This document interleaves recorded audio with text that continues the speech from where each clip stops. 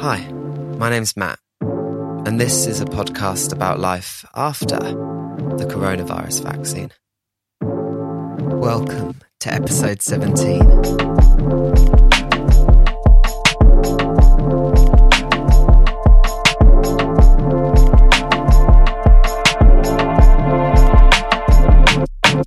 This week, the great British summer arrived, dragged, kicking and screaming, but it is, at least for now, finally here.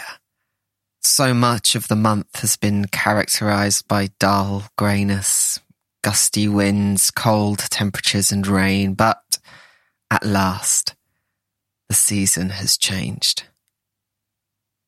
The grey has parted and opened up the sky to brightly illuminated blues and yellows, the golden warmth of the sun beginning to melt the coldness of the weeks before. It may be a little later than usual, but I will take it. This year's summer is very, very welcome. One of the things I think I have missed most from the past year has been the milestones that provide the signposts for the year. Partly because so much has happened in the same four walls, across the same Zoom connection on the same computer screen, the distinctions between the important and the unimportant, to the personal and the professional, the exciting and the mundane, have all become a little smudged. Of course, every year's milestones lose some of their excitement with the passing of every year.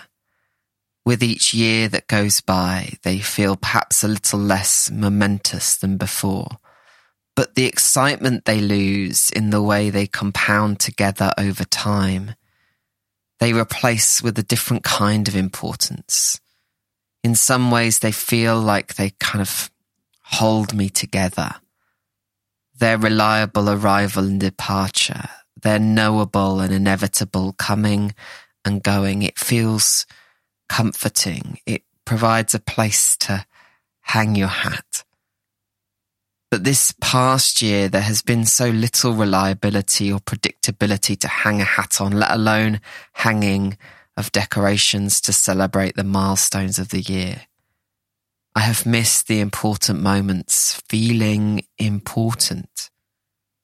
And I will not miss the noise of the never-ending, ever-changing, continually important dates in roadmaps, drowning out my familiar and faithful, old, reliable milestones of the year.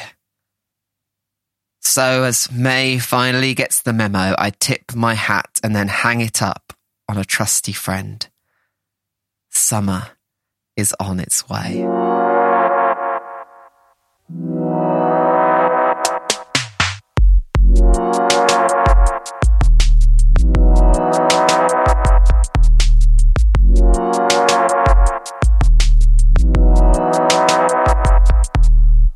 Summer is such a special time.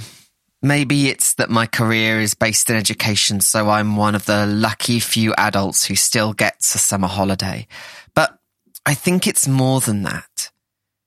It's the warmth, the smells, the light, the sparks of creativity, the way the world around us seems to relax a little.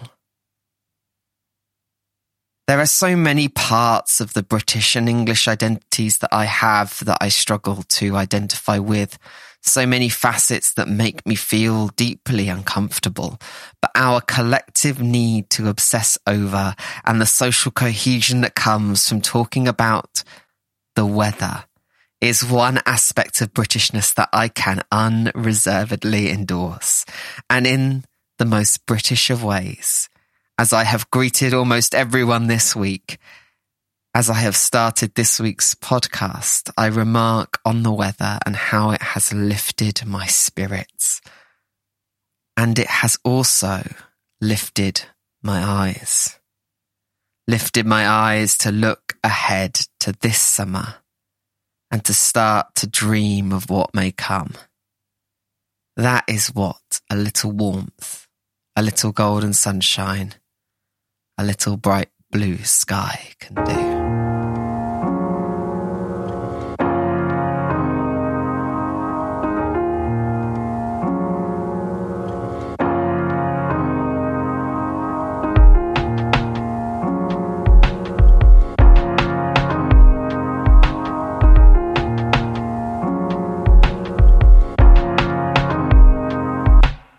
One of the little pieces of magic that comes along with summer is the way that one album can become the soundtrack of the season and, in the years after, act as the portal through which memories of sunshine, friends and excitement flood back, allowing them to be explored again in nostalgic memories. Here are 3 of my summer albums.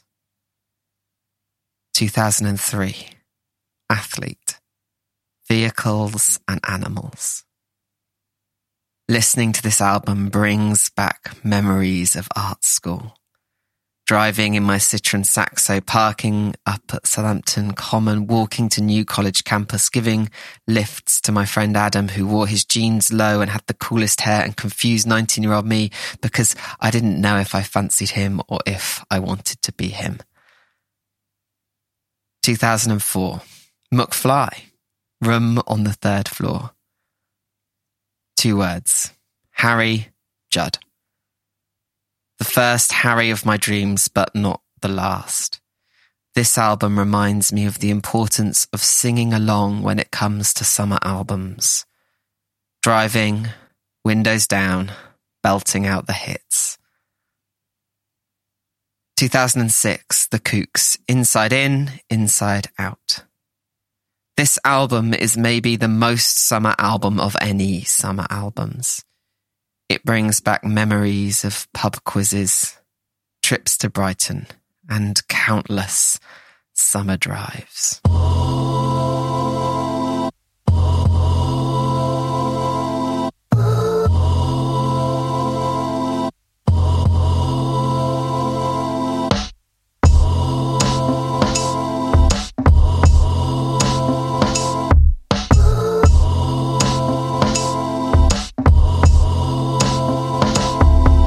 I confess, I am thirsty for this summer. I have taken to sleeping with my curtains wide open so I can wake up in the earliest of daylight, soaking up every moment of the new summer brightness, even at 5:30 a.m. But as thirsty as I am, I also have the hesitance of knowing this pandemic is not fully over.